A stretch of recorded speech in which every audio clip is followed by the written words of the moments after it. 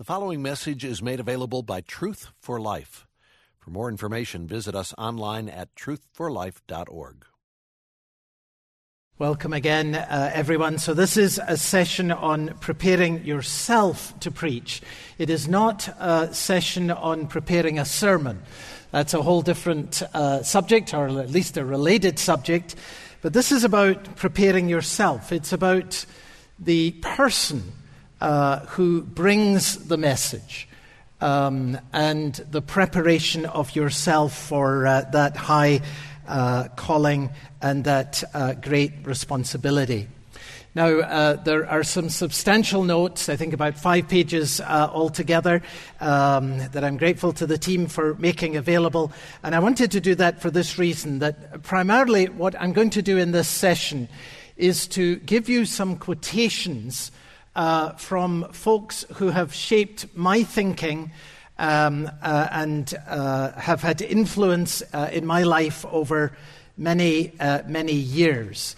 If someone has said something better than I could ever say it, why would I make a second-rate attempt to communicate what has been said better by others, as opposed to simply share with you what came with power and with impact in my own life and in my own soul? You'll see at the end of the notes just a list of some recommended reading, which I commend to you. I've been greatly helped by what might be called the classical tradition in regards to preaching and pastoral ministry. I'm quoting from folks from past centuries. One of the great things about the writings of believers in past centuries is that when they're dead, they cannot disappoint you. I'm serious that there is some special value in reading those who have finished the course and have finished the course well. And one of the advantages that I find, too, of reading from earlier centuries is that sometimes where there are things where people have got a distorted perspective, because we're further away, it's very, very easy to spot it, whereas it's sometimes harder to spot it when we're trying to discern in regards to writings of our own contemporaries. So I hope that this will be helpful to you as it has been helpful to me, and that the Lord in His kindness will help us in our own preparation of ourselves. Most of you will be familiar with Phillips Brooks' classic statement on preaching, defining the 2 elements that preaching is: the bringing of truth through personality. In other words, there is the preaching, there is what is said, and there is the preacher, there is the one who says it, there is the message, and there is the messenger. Both are of great importance, and our focus today is on the messenger. Preparing your sermon is hard. Preparing yourself, harder. Remember that Jesus said about John the Baptist that he was a burning and shining light. Now that is a statement about the man himself, and it's of great importance.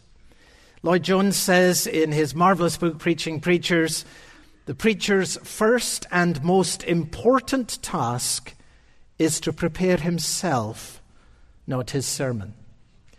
And there's a quote there from James Stocker. There were a series of Yale lectures, and this is from 1891, where James Stocker was the one giving these lectures. And this has been very striking to me. He says this: the effect of a sermon depends, first of all, on what is said, and next on how it is said, but hardly less on who says it. We are so constituted, he explains, that when what we hear depends very much for its effect on how we are disposed towards the one who speaks. The regular hearers of a minister gradually form in their minds, almost unawares, an image of what he is, into which they put everything that they themselves remember about him and everything which they have heard of his record, And when he rises on Sunday in the pulpit, it is not the man visible there at the moment that they listen to, but the image which stands behind him and determines the precise weight and effect of every sentence which he utters. Wow. But you know that what he's saying is absolutely true. That people hear what we say through a filter of what they see in regards to how they experience us. And Phillips Brooks makes the point, I think, very helpfully, that the preparation of a preacher for his task then has two sides. It involves the opening of the life, both toward the truth of God on the one hand, and towards the needs of the people that we are called to serve on the other. And this, brothers, is the sheer beauty of our calling to pastoral ministry. So let me tell you about two pastors, and you can pick which one will be your model. They're both fine gospel people now with the Lord. First is Graham Scroggie. Dr. Graham Scroggie was the pastor in the 1920s of Charlotte Chapel, the church where Alistair at one time was the assistant pastor, and at a later time I also briefly had the privilege of serving there. A marvellous church in Edinburgh in Scotland. And Dr. Scroggie, when he came and was in the process of interview about being a pastor or being the pastor at Charlotte Chapel, he already had a very fine reputation in terms of his writing ministry, in terms of his preaching on conference platforms and so forth. He was a distinguished scholar as well as a wonderful expositor of the Word of God. And one of the elders at Charlotte Chapel told me this story, that when Scroggie had come, he had apparently said to the elders in the interview, and I think this might have been a little unwise way of putting it, he said, "Brothers, you can have my feet or you can have my head." Now that might be a dangerous thing to say, but you know what he meant. I have this capacity of being able to generate what is taught, and I have a limited amount of time, and therefore I am not going to be able to be engaged in much pastoral work if I give myself to this ministry that I have. You can have my head, but you have to choose. Do you want my head or you want my feet? And of course they said, "We'll have your head, Dr. Scroggie," and so it was. Now that's one model of pastoral ministry. Let me give you another. Dr. Warren Wiersbe. After his long career serving in Moody Church and then his marvelous work with Back to the Bible, he was asked at one point late in his life by a church, I believe somewhere in Michigan, could he come and simply fill the pulpit? And the elders thought that they were making a good sale to him by saying, "Now look, you not have any funerals, you not have any pastoral responsibility, you won't have any meetings. We just want you to come and to fill the pulpit." And Wiersbe said, No, I can't do that. And the elders, of course, are confused. And what do you mean? You've been doing this all your life? No. You don't understand what preaching is. Preaching is bringing the Word of God to a particular group of people. And I cannot do that if I do not have some engagement in relation to the people that I serve. Now, there's absolutely no question in my mind that Wiersbe is a far better model for us than Scroggie. And this is what Phillips Brooks is saying, that to prepare yourself to minister the Word of God into the lives of the people that you serve involves an opening of your life on both sides, to God and to His truth on the one side, and to your people and their needs and the realities of their lives on the other side. Pastor Ted Alston, who was my predecessor but one at the church that I serve and is still in the church and is still looked to as a marvelous example and model by all of us who are younger than him. He has this marvelous phrase, irrigate your soul in the joys and sorrows of your people. And you will find that the opening of your life to the needs and challenges and encouragements and blessings of your people will feed into the ministry that God has given to you.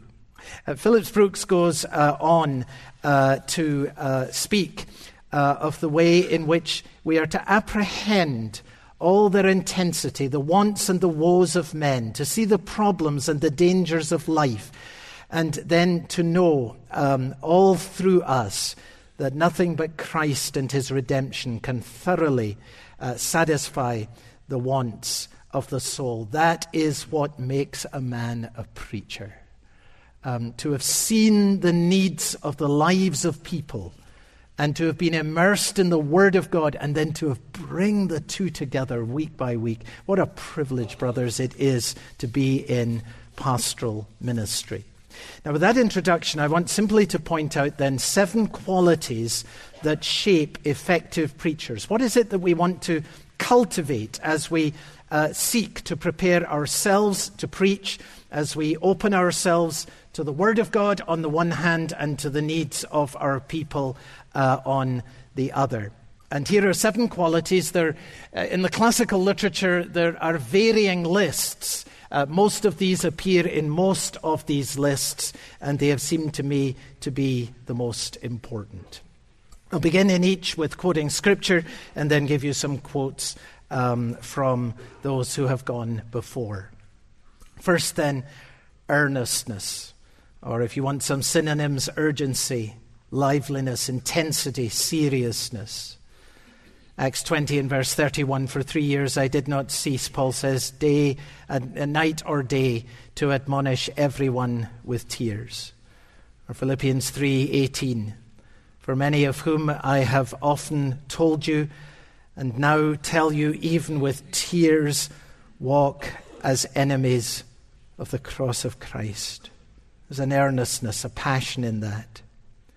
Therefore, we are ambassadors for Christ, God making his appeal through us. We implore you, what a word that is, on behalf of Christ, be reconciled to God. Earnestness. My little children, for whom I am again in the anguish of childbirth until Christ is formed in you.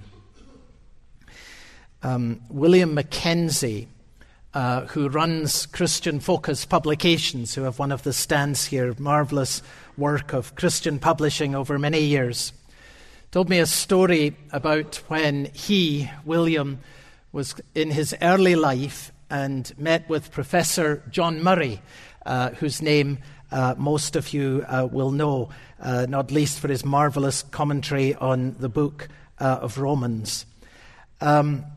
And Professor John Murray asked William, what is the difference between preaching and lecturing?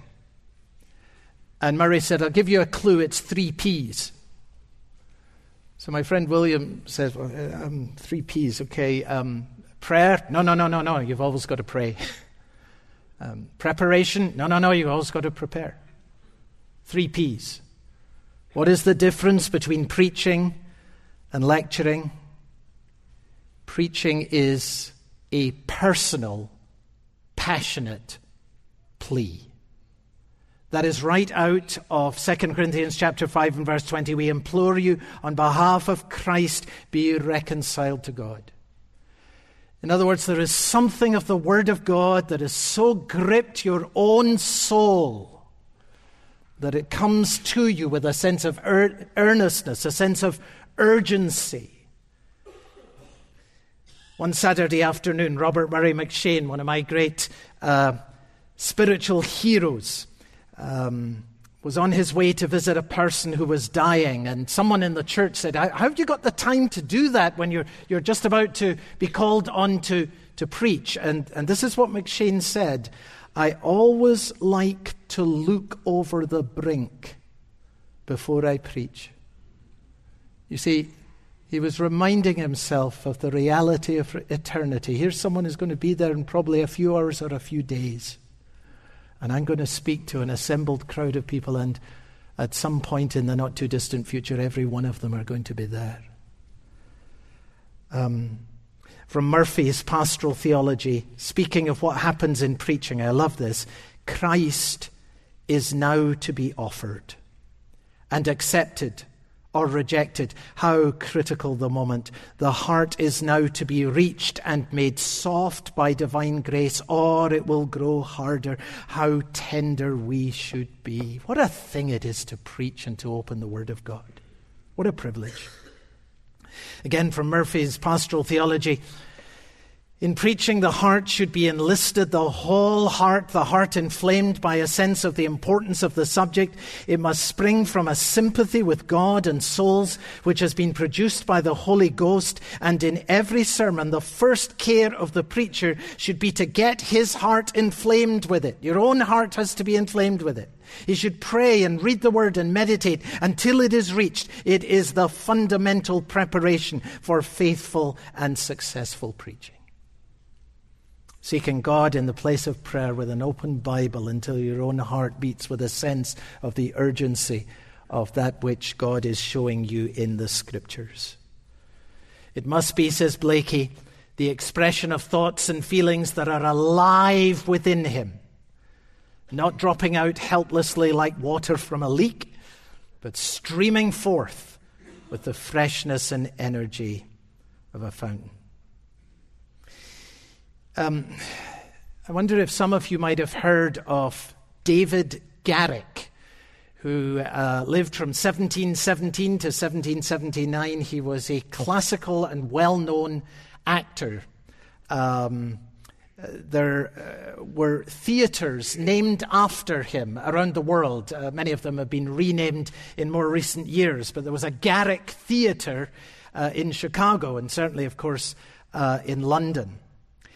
And on one occasion, David Garrick, this famous actor, was asked by a pastor about why it was that he seemed to be able to hold people spellbound in his acting, and that when some ministers got up to speak, people fell asleep. And this is what David Garrick replied, quote, "Because you treat realities as if they were fictions, and I treat fictions as if they were realities." Wow.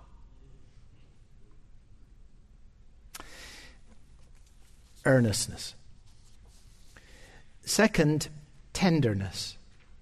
The Apostle Paul's statement, 1 Thessalonians chapter 2 and verse 7, "We were gentle among you, like a nursing mother, taking care of her own children." Isn't that the most beautiful picture? By the way, it's a wonderful picture of the ministry of the Word, that what you do using this analogy is to nourish yourself so that others may be nourished by that which has become a part of you. Murphy asks the question, why did God appoint men rather than angels to be his ambassadors in the world? And he says, was it not because they could feel for those who were sinners like themselves as no other creatures could? Because they could speak from experience when they pressed home God's gracious offers. Because they could interest them as those who had the same wants and longings, because of that deep sympathy which binds them in a common brotherhood. Surely that is a large part of why Peter becomes the humble servant and shepherd who's able to write under the inspiration of the Holy Spirit the first and second letters of Peter. He's been humbled with a sense of his own need, and out of his own receiving of grace comes this ministry of grace that then extends to others. Again, Murphy, we should feel for them in our inmost souls and let that feeling influence every tone and every word that we utter. And quoting someone by the name of Payson, he says, "I was never fit to say a word to a sinner except when I had a broken heart myself, when I was subdued and melted into tenderness and felt as though I had just received pardon to my own soul, and when my heart was full of tenderness and pity.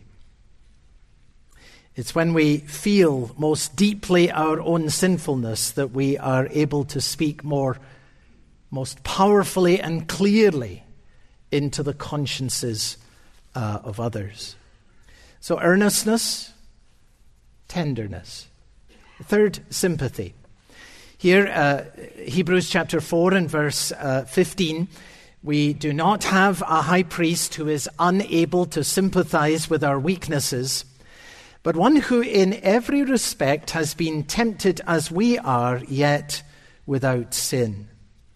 Again, Murphy, we should strive to get into sympathy with the feelings, the wants, the trials, the temptations, the aspirations, the doubts, the fears, the hopes, the joys by which they, that is, those you are speaking to, are affected. And this, of course, is the great privilege of pastoral ministry, that you do actually engage in these things. You gain some sense of them.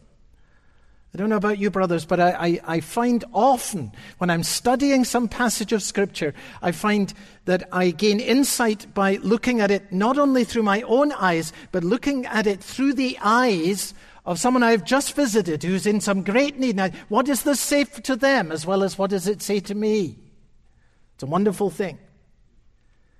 Again, William Blakey, the most persuasive preacher, other things being equal, is the preacher who has the most correct apprehension of the circumstances of his hearers and the largest consideration for them. It is when true sympathy is in operation that you are most free to denounce sin and condemn error. It's a very important principle. And then number 4, peace. And here is one that you will often find, as I do, that you need to seek the Lord in a special way, especially in troubled times. Lord, will you grant a particular peace to my soul as I minister your word this coming Sunday? Isaiah chapter 30 and verse 15. Thus said the Lord God, the Holy One of Israel, in returning and rest you shall be saved. In quietness and in trust shall be your strength. Now, I've given to you what I think is a remarkable quote from classic English literature from Charlotte Bronte in her book Jane Eyre. And I found this in an early edition of William Garden Blakey's marvelous book, For the Work of the Christian Ministry. You'll see that in the note there where I give you the reference. For some reason, he dropped it in later editions. And maybe he just didn't want at that time to be quoting a secular author. I have no idea. But I think that the quote that he gives here is quite remarkable. Jane Eyre, the character of Jane, is quite often a reflection of Charlotte Bronte's own experience. And in this classic English novel, Bronte describes, through the person of Jane Eyre, going to church and hearing a gifted young preacher. And this is the description. The heart was thrilled, and the mind was astonished by the power of the preacher. But neither was softened. Throughout, there was a strange bitterness, an absence of consolatory gentleness. When he had done, instead of feeling better, calmer, more enlightened by his discourse, I experienced an inexpressible sadness. For it seemed to me that the eloquence to which I had been listening had sprung from a heart where lay turbid depths of disappointment, where moved troubling impulses of insatiate yearnings and disquieting aspirations. Oh, to be able to write like that. But look at how she ends. I was sure the preacher, pure-minded, conscientious, zealous as he was, had not yet found that peace of God that passeth all understanding. He had no more found it, I thought, than I. You experienced that? To listen perhaps to very passionate preaching that seems somehow to come from a spirit in which something is clearly just not right. He had no more found the peace of God that passeth understanding than had I. You know, people can tell when a man talks about faith without exercising faith. When a man talks about humility without having humility. When a man talks about patience and grace where there's little evidence of it in his own life. There's a battle for this, brothers. I fight it, and you will fight it too. Peace comes from a quiet confidence that God will accomplish his purpose through his word. Drop thy still dews of quietness till all our strivings cease. Take from our souls the strain and stress, and let our ordered lives confess the beauty of your peace, of your peace. Beware of becoming a frustrated preacher. Your people will know it. And then as we're thinking about preparing yourself to preach, the fifth quality that I want to suggest we seek to cultivate is, of course, joy. Romans 10 and verse 15. And how are they to preach unless they are sent? As it is written, how beautiful are the feet of those who preach the good news. We are commissioned to declare the greatest good news that this world has ever heard. It is the most marvelous privilege. Philippians 4:1. Therefore, my brothers, whom I love and long for, my joy and crown, stand firm thus in the Lord, my beloved. The apostle repeatedly refers to God's people as being a joy to him. And they created plenty of challenges for him, but he speaks about them as a joy. 1 Thessalonians chapter 2 and verse 19. What is our hope, our joy, our crown of boasting before our Lord Jesus at his coming? Is it not you? For you are our glory and our joy. Again, Phillips Brooks. It is essential to the preacher's success that he should thoroughly enjoy his work. I mean in the actual doing of it and not only in its idea. No man to whom the details of his task are repulsive can do his task well constantly, however full he may be of its spirit. He may make one bold dash at it, but he cannot work on it year after year and day after day. And then later he adds, the more thoroughly you enjoy it, the better you will do it. I find it very important, because we all face the demands of ministry that sometimes get us down. I find it very important to regularly remind myself that it is an immense privilege to be a minister of the gospel. An immense privilege to be a minister of the gospel. Then number 6, love. We're talking about preparing yourself. If I speak with the tongues of men and of angels, but have not love, I am a noisy gong or a clanging cymbal. You almost feel like you want to get the percussion section out and just do a little demonstration here of just overwhelming us with constant, unrelenting, clashing noise. And what happens as the reverberation just builds and builds and builds is eventually we're all saying, please stop, can't stand anymore. That's the point I think that Paul is making here. I am a noisy gong or a clanging cymbal. Here's a statement from James Denny in his commentary on 1 Thessalonians that has been life-shaping for me. The power of truth, as far as its ministers are concerned, depends on its being spoken in love.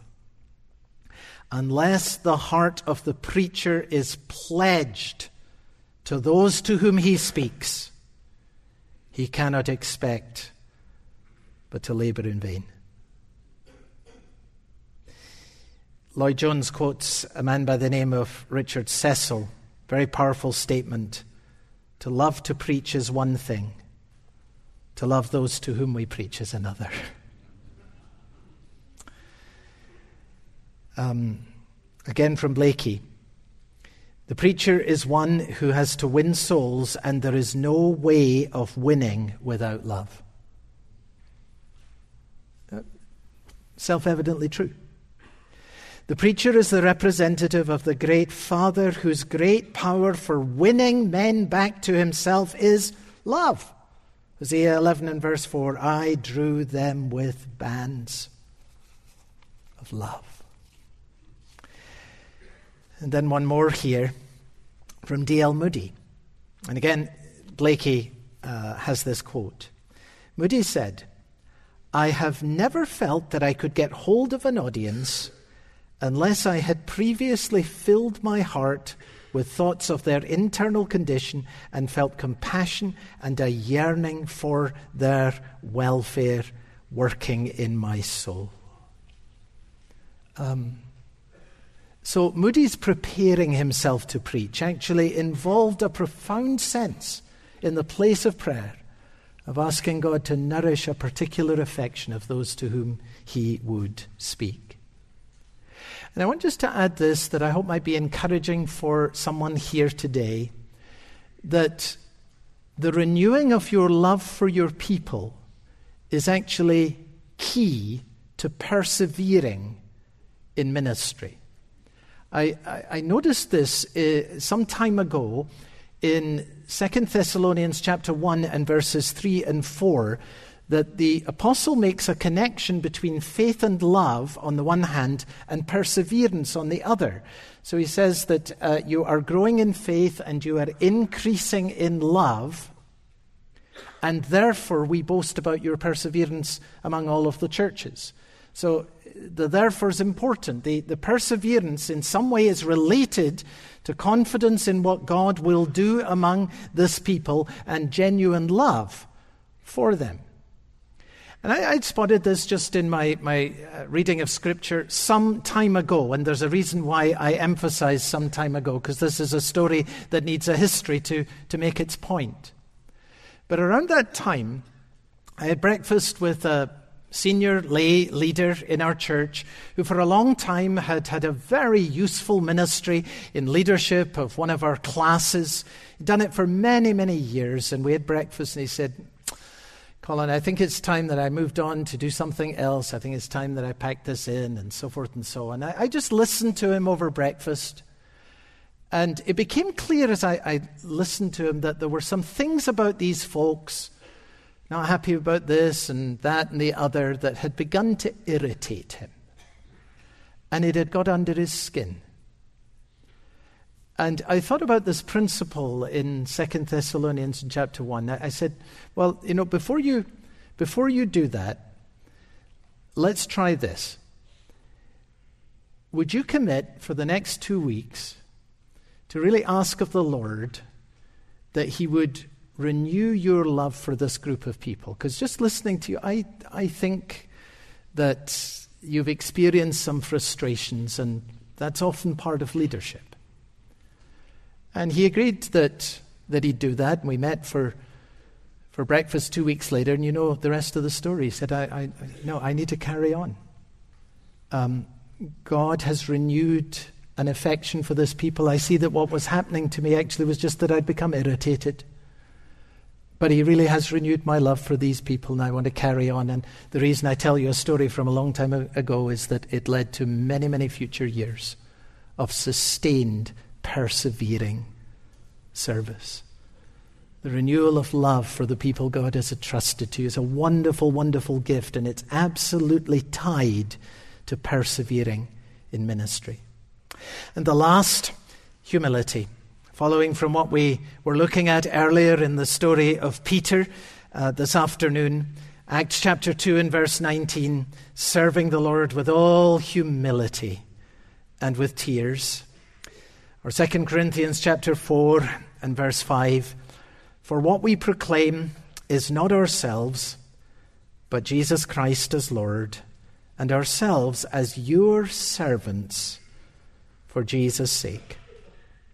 James Denny, who I've quoted before, says this: no man can bear witness to Christ and to himself at the same time. No man can give the impression that he himself is clever and that Christ is mighty to save. You have to choose between these two, and there's no question as to which you want to communicate. It is impossible at the same time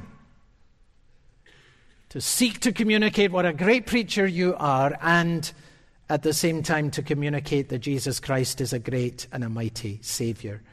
And for sheer strength of language on this point, I think no one could go further than Charles Bridges in his book, The Christian Ministry, where he says this: the most pernicious and debasing evil of all is the converting of our sacred office into a medium for setting forth our own excellence.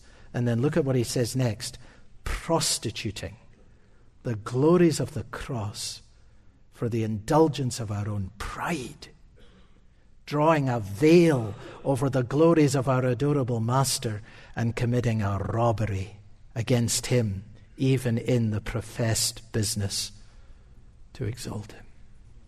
Well, we all know how dangerous that reality can be. Says John Watson, great writer on pastoral ministry, the chief effect of every sermon should be to unveil Christ, and the chief art of the preacher to conceal himself. So in summary then, brothers, I must seek so to prepare myself that when I come to preach, I come earnest and tender and sympathetic and at peace, joyful, filled with love for God and the people to whom I am privileged to speak, and humble. In other words, the effect of your preaching ministry is going to in large measure be an overflow of the quality of your own spiritual life.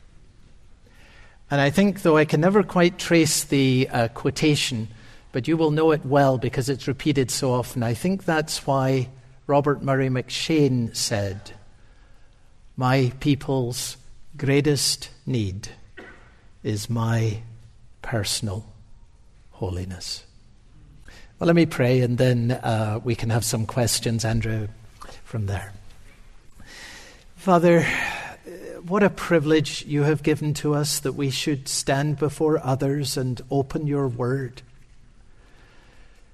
We want to prepare what we say to the best of our ability, but we want to be prepared so that we who say it may not get in the way of that which you have entrusted us to speak. Grant, Father, that we may walk with you closely.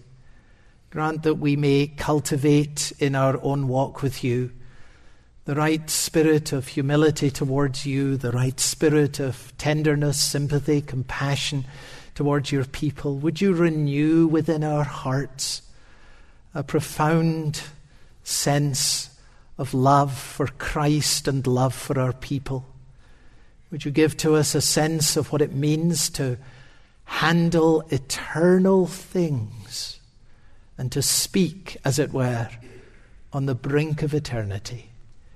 And so grant, Father, that your Spirit may anoint our ministries. For these things we ask, in the wonderful name of the Savior we serve and proclaim. Amen. Amen. Amen. Andrew? Okay, we will now begin our Q&A. Jacob and Charles, can you hold your microphones up? If you have questions, please come to us and speak into the microphone. We'll have about 15 minutes.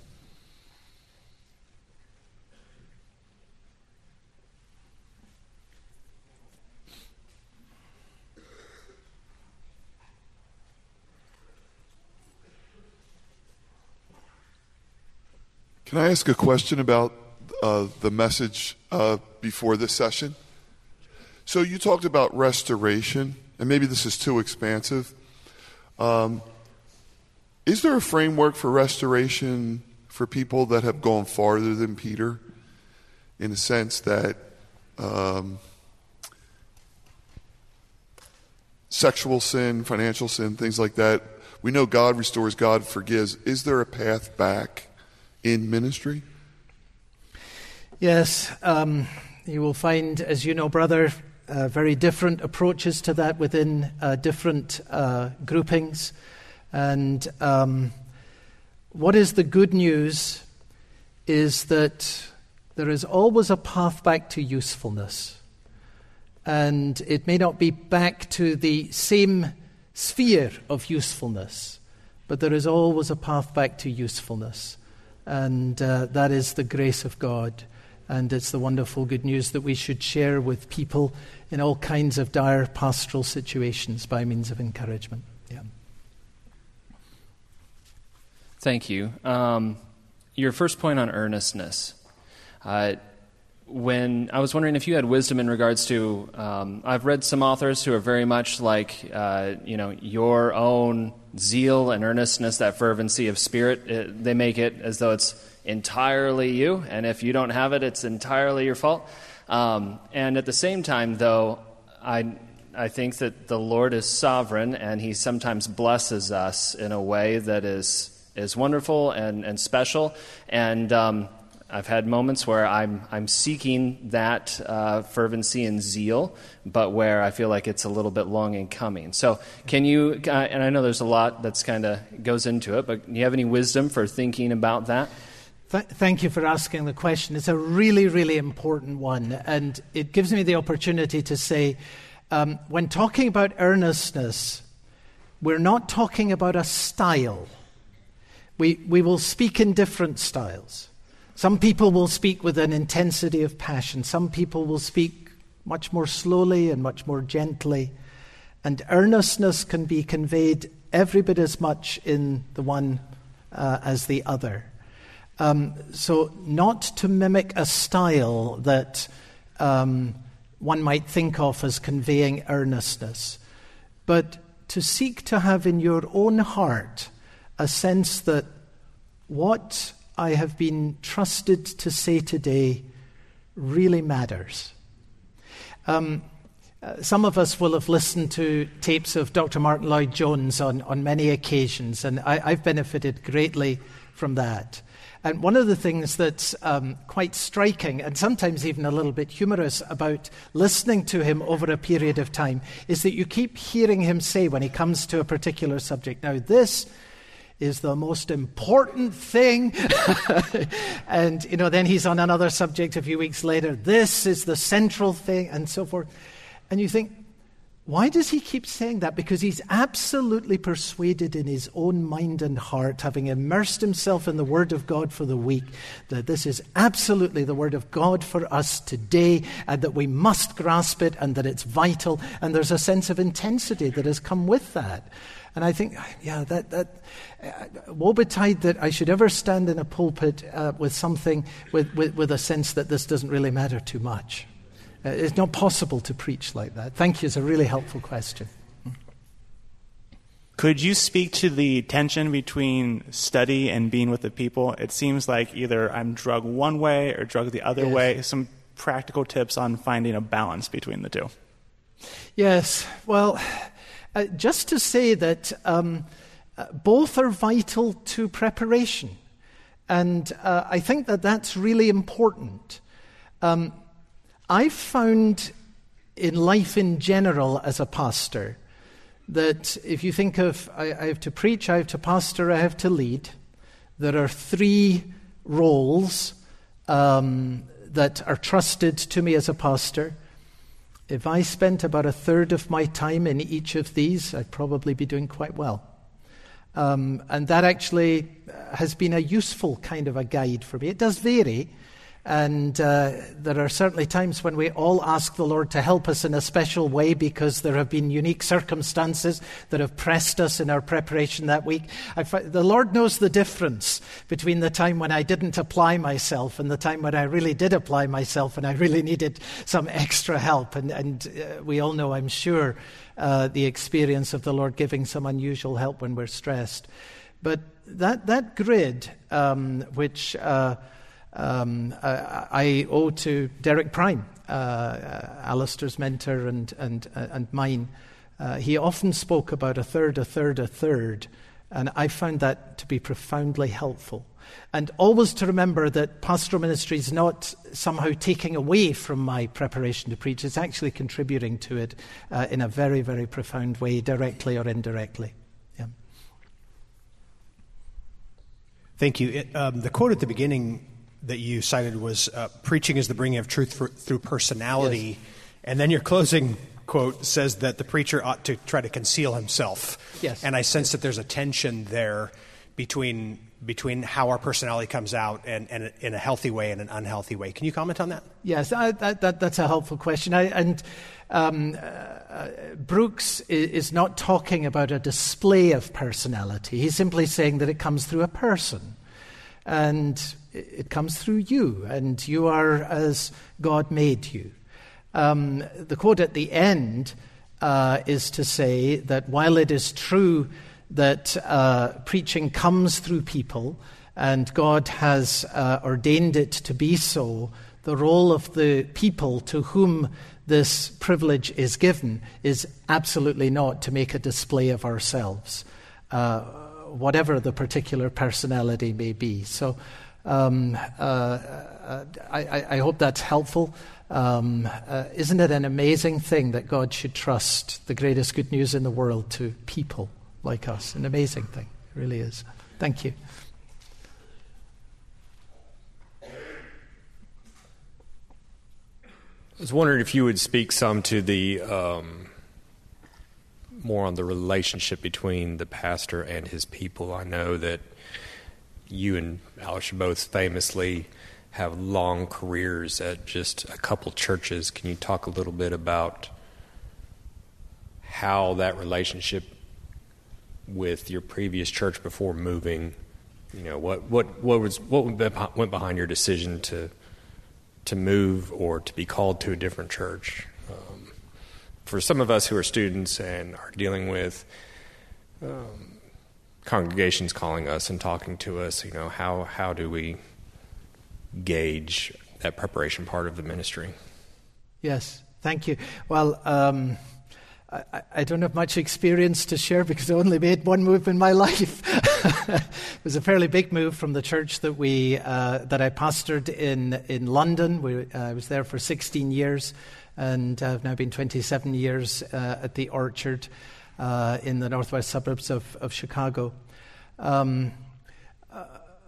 One major factor in discerning the move, apart from the fact that we were being asked to come, was that in God's mercy, we also felt free to go. I had an assistant at the time who became my successor, and there was a path for the church in London that was a very promising path, and that meant a great deal to me. And my assistant, Johnny Prime, Derek Prime's son, served in that church for 20 years after I moved here. And when he moved on to serve with the denomination, the Free Church in the UK, his assistant became his successor. So that's been a remarkable thing for one church to be served by just 3 pastors in such a very, very long period of time. It is a wonderful thing if God grants the opportunity to serve a congregation over a prolonged period of time. Not everyone has that gift or opportunity, and there's not a particular principle, but it's sure a marvelous blessing. And if in God's kindness you have the opportunity of finding people with whom there is a fit and they are drawn to your ministry and you are drawn to them as people, then cultivate the flame of that love in every way that you can. And as long as it burns brightly, it will be the most marvelous blessing to continue to serve that group of people. I don't know what else I can say in regards to that. Thank you. Mine's possibly got 2 parts to it. Did you ever get the privilege of listening to Dr. Martin Lloyd-Jones? I did, on just a couple of occasions. I was listening to him in a series on preachers and preaching on the way here, and at one point he was talking about the preacher needs to preach with his whole body, he says. Yes. Do you know what he meant by that? Or it's hard for me to think about he had a particular him doing that. Earnestness about him. The fists were clenched and the way in which he pronounced words, there was an energy that was in his whole body when he spoke. He never moved around, though, as I recall it. He was fairly fixed to the spot. But again, we mustn't become enslaved to imitating a style. What we're looking for is that there's an authentic earnestness that has come out of our own engagement with the Word of God that somehow has made this heart beat a little bit faster because you've seen something that you've applied to yourself and you can see how it relates to God's people and that you now have the privilege to bring it. Yeah. So this is clearly an all-of-life kind of thing that you're describing, but I'm just curious that if there's anything that you do on a weekly basis, Saturday night, Sunday morning, where you're really trying to get into the mindsets and the hearts of your people, just anything from like a practical perspective on a sort of weekly basis. Yeah, your question is well framed because the answer to the latter part, I don't have anything particularly to say to that. What I'm trying to describe is the cultivation of a way of life and of patterns of prayer and of practice that, when cultivated over a period of time, contribute to what we're seeking to become as the servants of God. And that's a lifetime journey, and it's not easily confined to, I do these 3 things. Yeah. Regarding your points on sympathy and tenderness towards the flock and the sheep, and being in tune with their needs and their trials, and if they're going through something, which you say it's best, let's say, there's a specific family in the church who's going through a specific trial, and you know exactly what it is, and preparing the sermon for that Sunday to address that specific need, or would that make them feel like maybe they're kind of being singled out? I often... I think of this by way of background. If you're regularly engaged in some kind of pastoral ministry in which you're weeping with those who weep, rejoicing with those who rejoice, you're going to find that in the very way that you read Scripture, you see it not only through your eyes, but you see something through their eyes as well. And they're not the only ones. For every person that you've directly had an encounter with in a particular circumstance, there are going to be actually a number of other people who have different variations of the same kind of experience or different experience, but that puts them in the same place. And therefore, if you come at the preparation of what you're saying from that perspective, you are helped to speak in a way that addresses needs that are around the congregation because you've touched them and you've felt them yourself, and that is of irreplaceable value. It's like there's that beautiful picture in the Old Testament, of the high priest going into the presence of God with the stones on the ephod, and he's actually bearing the names of the tribes of Israel as he goes into the presence of God. He's sort of representing them before the Lord. And that image I've found to be profoundly helpful, that I'm seeking the face of God with an open Bible, with the names of God's people and the needs of God's people over the heart. And I am seeking something first for myself, because as it goes through me, has to go through me, but I'm seeking something from the Lord for them, and therefore my knowledge of them is significant in regards to the application of the Word of God. Yeah.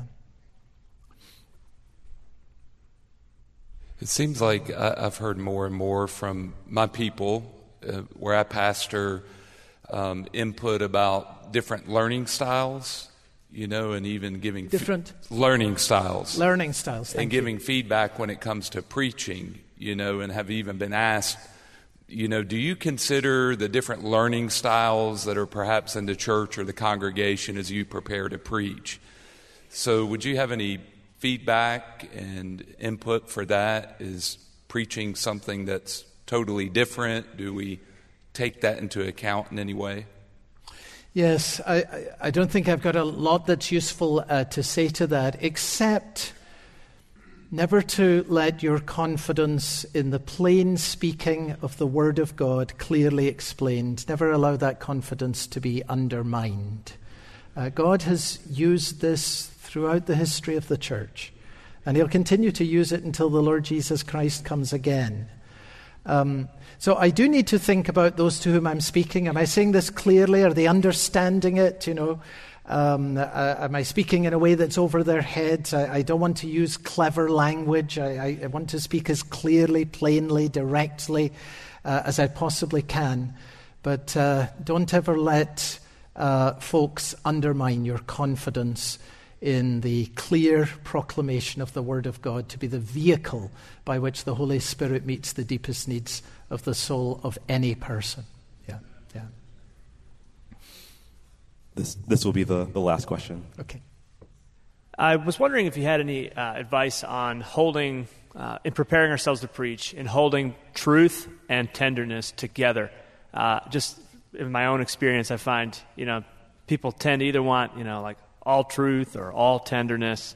Like, I love how you blast them with the truth, or I just love that you make me feel great about myself. And you're like, oh no, on both fronts, And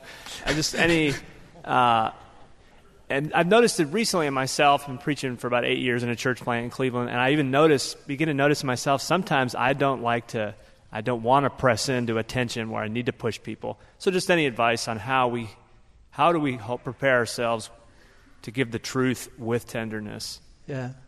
The one thought that I have on that, brother, is that I found it immensely helpful to try and make sure that I've had the experience of saying something to a person directly in a personal way, one-to-one, pastorally, before saying it publicly.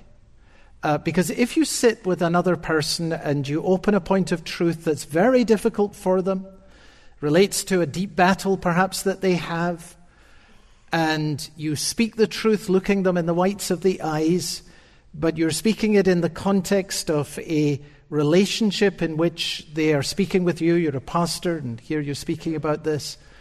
I have found that is immensely helpful, because it tenderizes the heart with which I will then speak the same truth publicly.